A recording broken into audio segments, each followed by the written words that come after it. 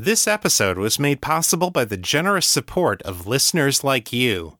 For more information, please visit patreon.com/author Chris Lester. I strive to make this podcast a safe and inclusive place for my listeners. If I've missed any content warnings, please let me know.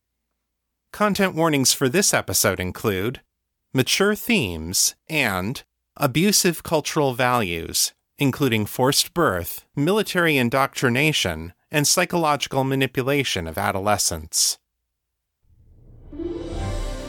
You're listening to The Raven and the Writing Desk, the weekly podcast about the writings of Chris Lester and Liminal Corvid Press. This is episode 260. Hello, Metamorphs.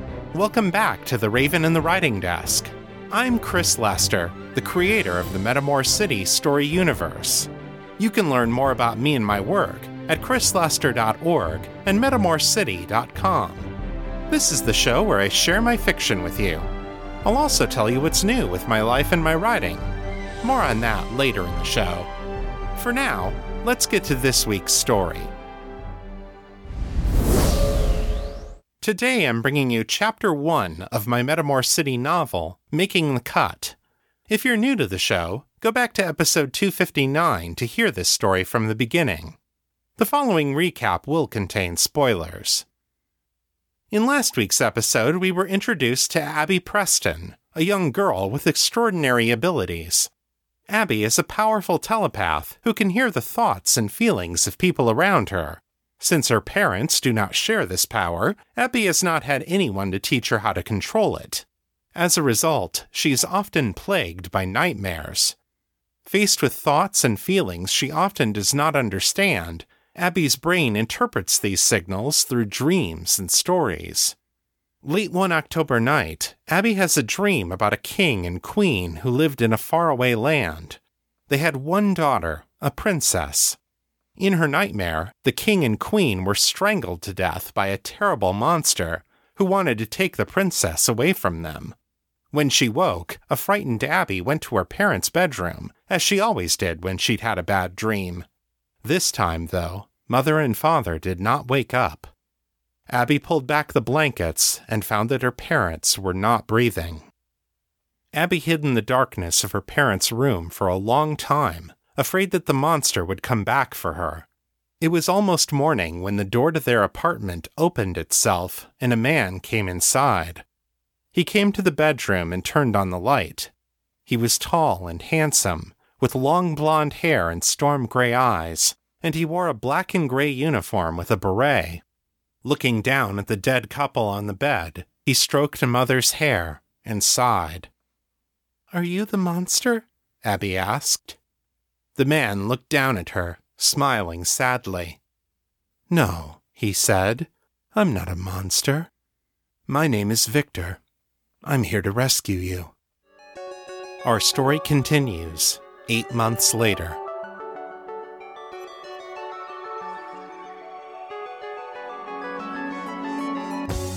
Making the Cut, a novel of Metamor City.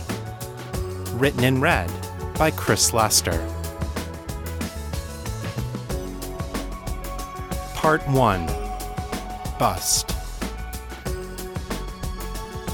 Chapter 1. June 5th, 1990, Christos Reckoning. Daniel Sharabi surveyed the court with the keen eye of a commander viewing the battlefield. On the ground floor, his team members waited, spread out in a loose attack formation, as they waited for him to pass the ball in bounds. Fiona Hinconnell, the shooting guard, stood in a hunched posture, her arms bent before her. Her pale, freckled face was drenched in sweat, and her short red hair was matted to her head in stringy curls, but her expression was a mask of calm control.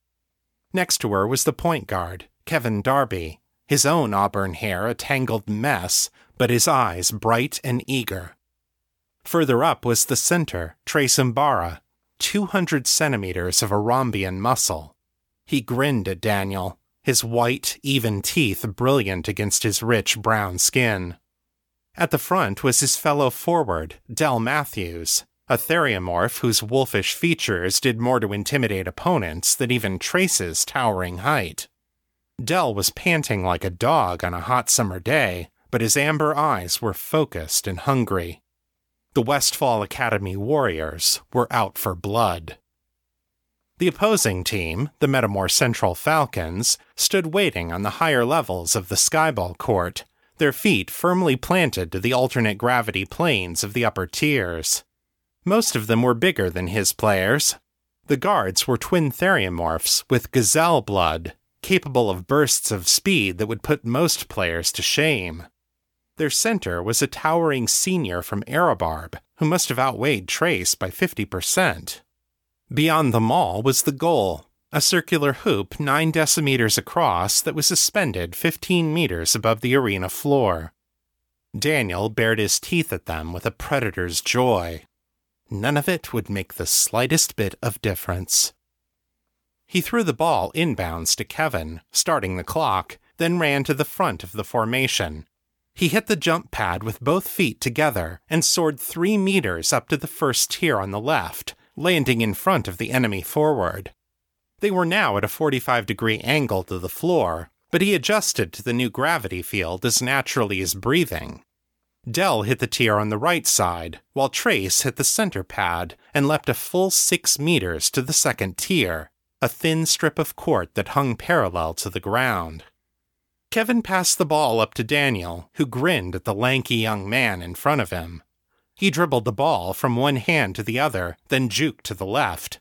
His opponent overcommitted, and Daniel spun right and cut around him, passing up to Trace before hitting the next pad and leaping up to the third tier.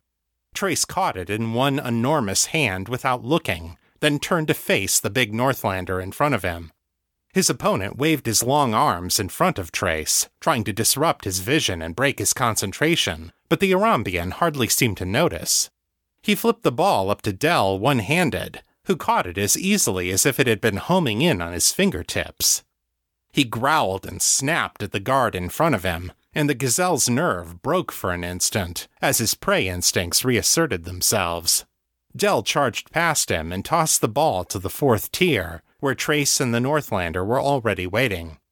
The hoop was 3 meters above Trace and 6 meters back, and the Northlander had backed off a couple of steps, clearly expecting Trace to take the shot.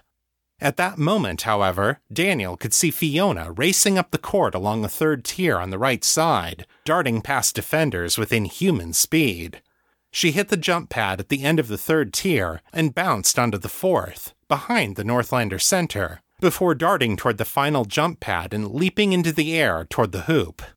Trace's throw was timed perfectly and landed between her outstretched hands, high over the Northlander's head. Fiona did a flip in midair and sailed through the goal feet first, carrying the ball with her. The scoreboard ticked up 3 more points for the Warriors, as Fiona landed safely in the net beyond the hoop. Daniel laughed and jogged back toward the Warriors' end of the court, getting ready for the Falcons' attack. The only hard part about this, he thought, is trying not to make it look too easy. The sun was shining brightly on the grounds of the Westfall Academy campus, seated as it was atop one of Metamor City's highest towers. Irises and lilies were blooming in the gardens as the Warriors met up with their friends and classmates, who had been watching from the stands. 126-90, Brian crowed, giving Daniel a high five. If the championship game has ever seen a shellacking like that before, I've never heard of it. Makes you feel sorry for the Mundies, Sasha said, her blonde-white ponytail swinging as she ran up to hug Fiona. The redhead received the hug with restrained but genuine affection, before drawing back with a small smile. I don't know why we should, she said, her emerald green eyes glittering with pride and amusement. They played to the best of their ability. We can hardly feel guilty for being better than they are. Sasha snorted. Somehow I doubt that they took your egoist abilities into account when they wrote the rules, she said. Or Trace's ESP, or Del's teak. Fiona rolled her eyes. Oh yes, let us all cry for the poor Mondays. They only rule the world, after all. She ran a hand fondly down the side of Sasha's cheek, then pinched it lightly. You are too compassionate for your own good. Sasha grabbed Fiona's hand and pulled her close, planting a kiss on her cheek. Obviously, she said, smiling wickedly. I still hang around you, after all. Del and Trace hooted at Sasha's retort, growing even louder when Fiona answered Sasha's kiss with one on the lips. Bite your tongue, wench, she said when they came up for air. You first, Sasha purred. Daniel! Daniel looked up to see Rebecca running across the quad, the sun gleaming against her golden tan skin as her silky brown hair streamed out behind her. He caught her in his arms and spun her around, eliciting a shriek of delight. Their lips met in a kiss that rivaled Sasha and Fiona's in the number of approving hoots and whistles. That was awesome, she said, her dark eyes sparkling. You think that was good? Wait till tonight, Daniel grinned. Rebecca made a small sound of mock outrage and punched him in the shoulder. Pervert, she said, grinning right back at him. I meant the game. Oh, the game. Yes, that was pretty good too, wasn't it? Bah, said Trace, slapping hands with Brian. We could have put another 50 points on the board if Fiona hadn't been dogging it. No offense, Del. Har har, Del said, sending out a finger of telekinetic energy to make Trace's large gold earring smack 3 times against the side of his face. Trace is right, though. This game would have been even more of a joke if we could have really cut loose with our powers. Sure, Daniel said, and the next day they'd pass a bunch of rules to ban Size from playing Skyball. Or else they put so many restrictions on what we could do that any egoist with a shred of talent would be accused of cheating. Daniel's right, Brian said, adjusting his wire-rimmed glasses on the bridge of his nose. Better for you guys to keep it subtle. Besides, Kevin added, it keeps the game interesting for low-power types like Dan and me. We can't let you Wonder Kids show us up all the time. Trace chuckled, a deep, basso rumble. Man, now you sound like a Monday. All right, enough ragging on the have-nots for one day, said Sasha. Can we eat now? I'm starving. Sounds good to me, said Daniel. The headmaster promised a party for the whole creche if we won the championship. They should be setting it up in the Great Hall right now. They entered the Great Hall to the raucous cheers of their classmates, and quickly set to work devouring a small mountain of fried chicken, barbecued ribs, and corn on the cob. Soda drinks were brought in by the crate load, a rarity for Westfall, where juice and bottled water were the norm, and the teenaged heroes toasted each other with upraised bottles of root beer and cola. So much for the Falcons, Kevin said, as they lingered at the table waiting for dessert. Now comes the hard part. Rebecca, who had been idly drawing in her pocket sketchbook, dropped her pencil and smacked a hand over her face in dismay. Exit exams, she groaned. Holy Marie, Daughter of Gods, pray for we sinners. Both now and in the hour of our death, Danielle agreed morosely. I'm so nervous I think I'm gonna barf, Rebecca said. She picked up her pencil again and started doodling religious icons around the corners of the page. That's not nerves, Bex, Sasha said, smirking. It's that 3rd plate of ribs you had. I was hungry, Rebecca said defensively. Just 'cause you eat like a bird doesn't mean everyone's got to. She looked over at Daniel. I don't really eat too much, do I? Daniel ran an appreciative look over Rebecca's curves. No complaints here, he said. She was maybe 10 kilos over what some people would call ideal weight, but damn, she carried it in some nice places. Look, there is no point in getting worked up over the exams, Fiona said. Your abilities are what they are. You have had the last 12 years to learn how to use them. The only purpose of the exams is to attach a number to those talents, so the Hive knows best how to use you. This isn't like a history class that you can do better on with an 11th hour cramming session. I know, Rebecca said, her tone resigned. But so much of our future hangs on it. What if our powers aren't strong enough? What if they decide we aren't good enough to qualify for the breeding cells? Kevin snorted. Small chance of that. You're a female teep, you're attracted to men, and you have a pulse. Of course you'll qualify for a breeding cell. Every population is limited by the number of fertile wombs available, Fiona said, in a sing-song imitation of the Academy's sex education instructors. For the Psi Collective to maximize its reproductive fitness and promote the survival of our people, every woman of childbearing age must be prepared to conceive as often as the financial constraints of the local hive will allow. She made a disgusted noise and held up the birth control amulet around her neck, a premium long-life model built around a mithril core. Screw that, she said. Trace raised an eyebrow, glancing at Sasha and then back to Fiona. And you need that thing why, exactly? Fiona gave him a look that was all cool, hardened steel. I'm bisexual, Trace, not gay. The fact that I never offered any favors to you hardly means that I am completely unmoved by the male physique. Trace grinned and flexed one tattooed bicep. Babe, if you aren't moved by this physique, you may as well be on life support. Fiona's eyes narrowed, and Daniel saw her muscles rippling as she channeled her psychometabolic energy into boosting her strength. Gulp. So, hey, he said quickly, hoping to forestall any impending violence. Is anybody planning on taking the aptitude tests for military work? I hear that the MID liaison is going to be watching the exit exams. Fiona turned her gaze back to Daniel, instantly calm again. She shrugged casually. Of course.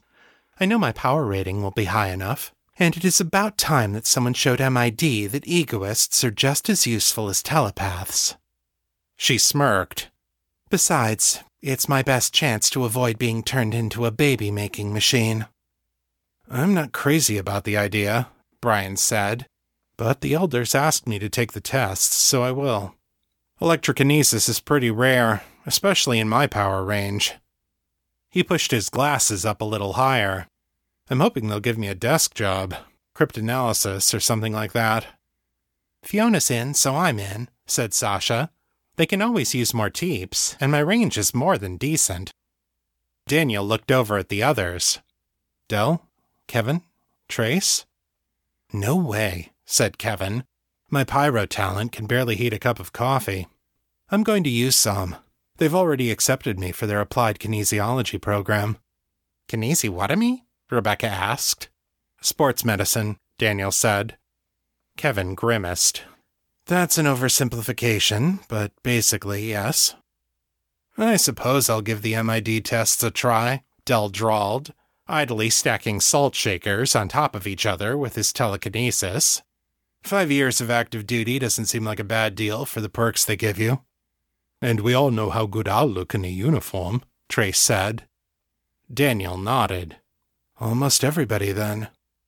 What about you and Becca? Sasha asked, frowning. Rebecca said, vigorously shaking her head. I'm a lover, not a fighter. Give me a spot in a breeding cell and a bunch of art supplies, and I'll be happy. She looked up at Daniel. Hey, what do you think about graphic design? Empire U has a good program for it. Sounds perfect for you, Daniel said encouragingly. He turned back to Sasha. Bex and I are going to try to get approved as the start of a new breeding cell. As for work, he shrugged. Probably just something local. Business or maybe medicine. Cinedyne always needs people, and you can do a lot worse than working for a healthcare giant if you plan on having a lot of kids. That sounds terribly dull, Fiona said, quirking an eyebrow at him. Why not take the tests? You were near the top of the class in combat training, and your psychic healing is a useful talent for a soldier. Daniel fidgeted uncomfortably. I don't know. I don't think I'm that good at it. Well, hey, let's not worry about it for now, Brian said. We'll all find out one way or another tomorrow, right? He smiled and raised his root beer. For now, let's celebrate. We're graduating, we're champions, and we're the next crop of spookies about to be unleashed on an unsuspecting public. The world is our oyster." "Hear, hear," the rest of them shouted, raising their drinks in unison. Rebecca took a long drink from her soda and then looked thoughtful. "Okay, so the world is our oyster. Can anyone explain that to me? 'Cause oysters are kinda nasty." June 6th.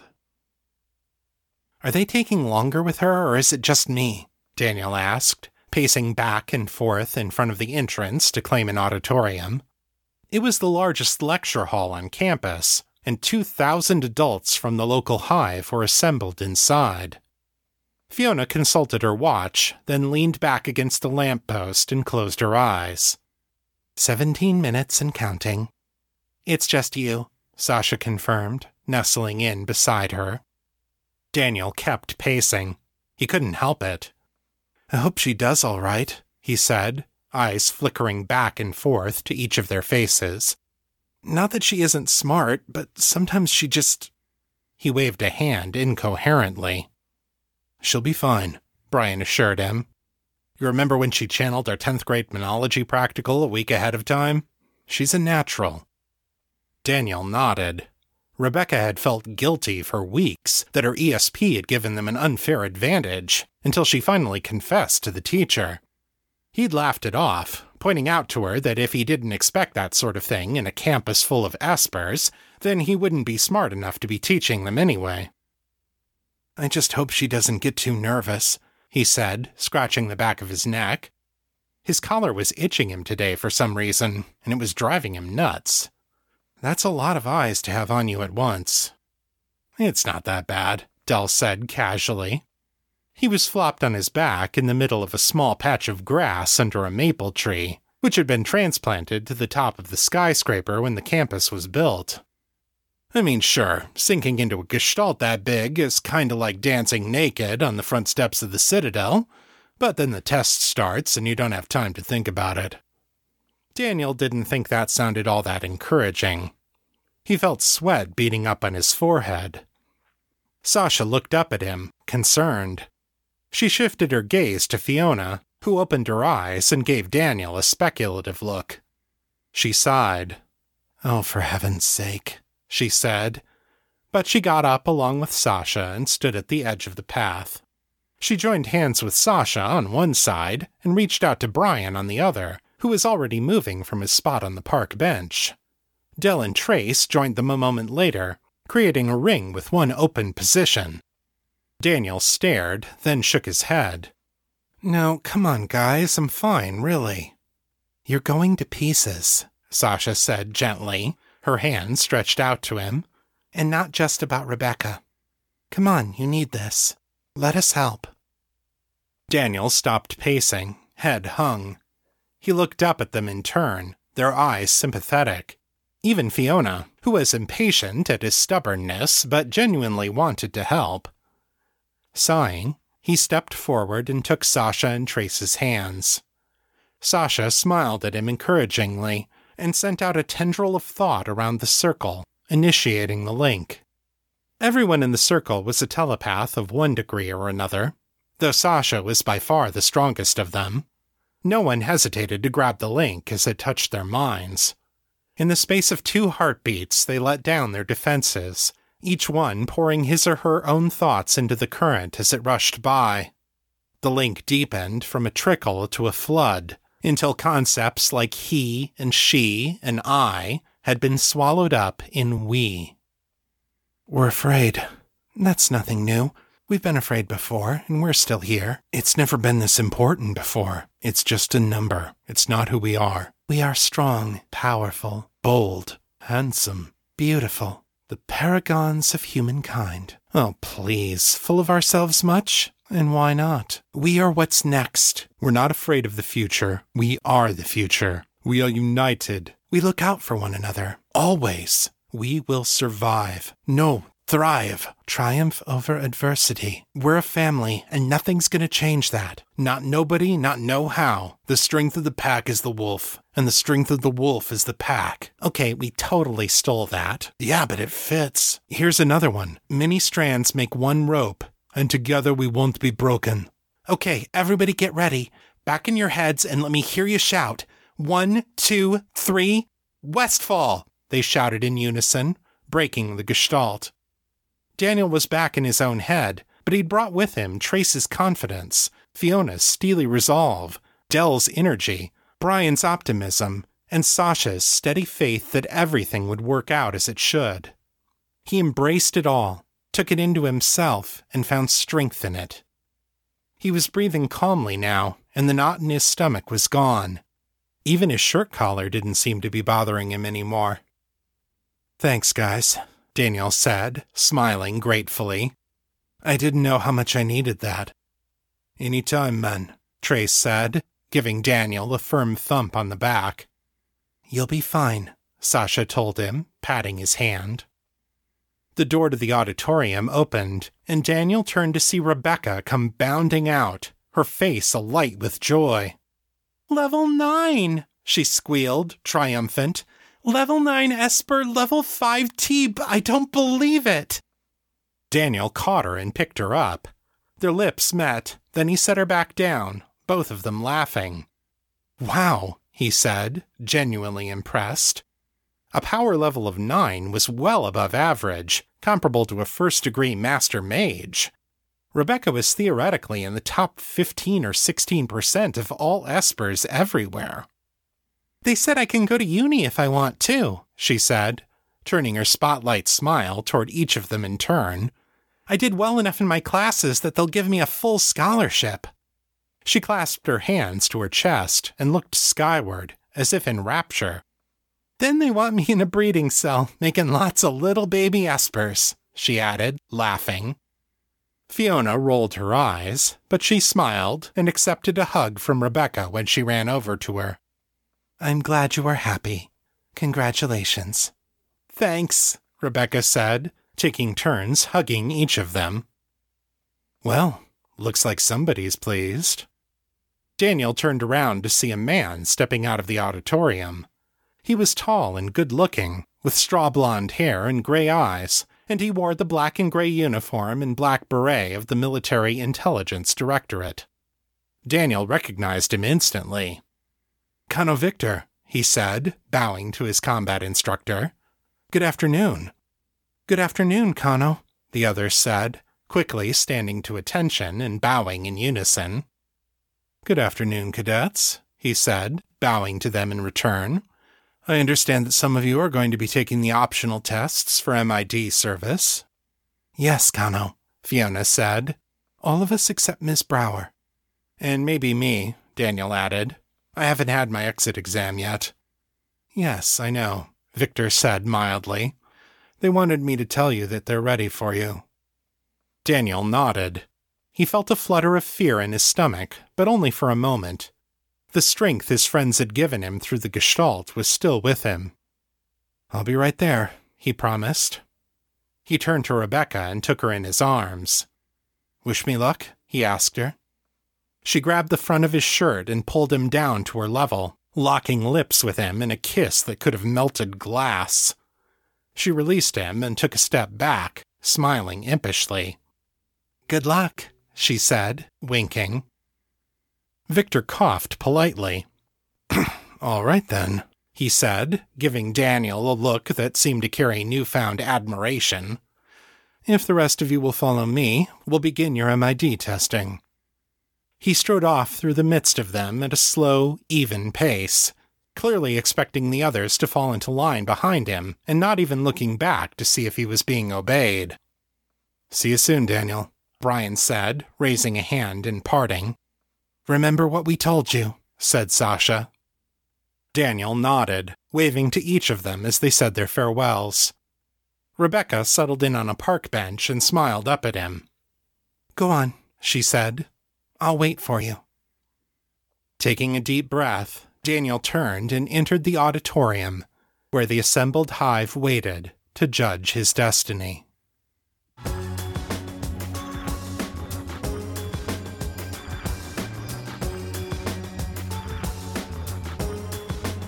And that's the end of Chapter 1. Come back next time when Daniel faces the judgment of the Metamor Hive.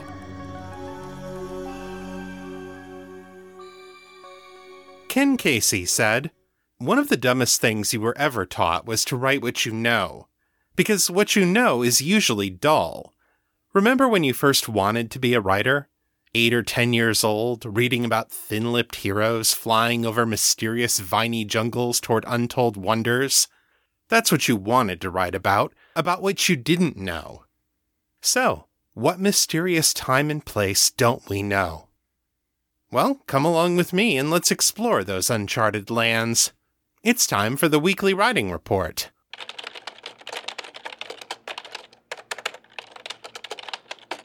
This update covers the week of October 24th through October 30th.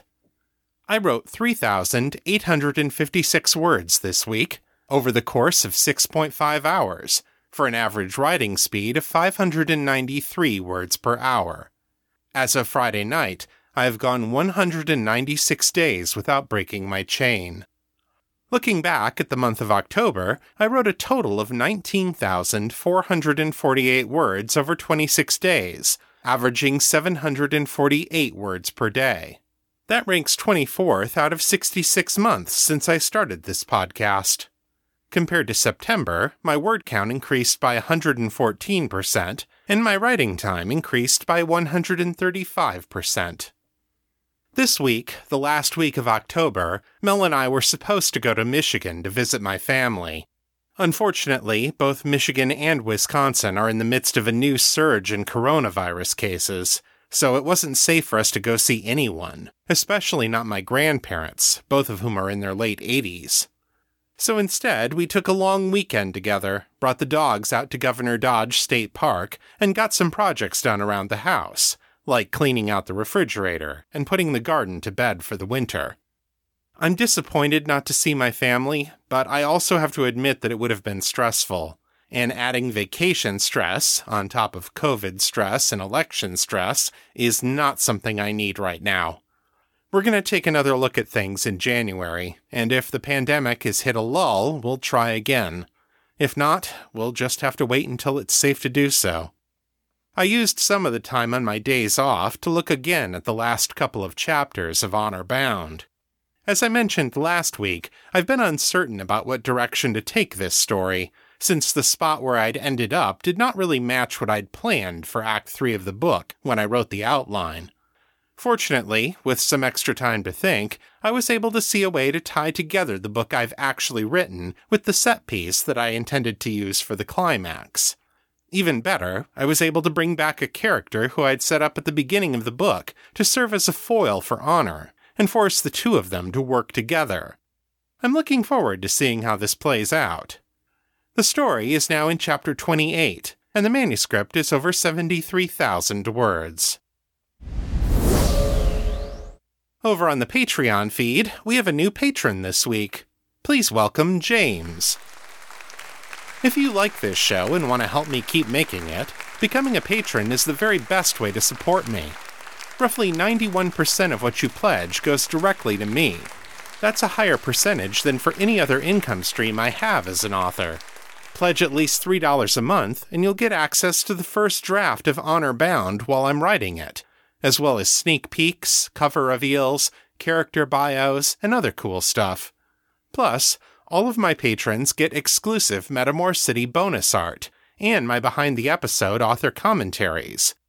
To get started, go to patreon.com/author Chris Lester. Take a look at the donation tiers and choose the one that's right for you. And if you're already a patron, thank you so much for your support. If you'd like to share your thoughts about the show, send your feedback in text or audio to metamorcityfeedback@gmail.com. To leave a voicemail, dial area code 641-715-3900, then enter extension 255082, followed by the pound sign. My Facebook is facebook.com/author Chris Lester. The fan group is Fans of Metamor City on Facebook, and our Discord server is Metamor City.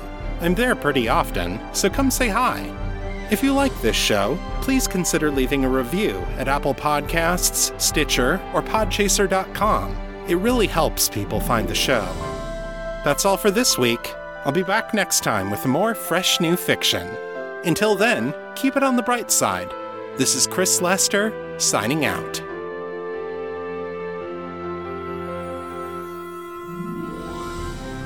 The contents of this podcast are copyright 2021 by Chris Lester and Liminal Corvid Press. The show is released under a Creative Commons, Attribution, Non-Commercial, No Derivatives license. So don't change it, don't sell it, but feel free to share it all you like. For more information about this license, please visit creativecommons.org.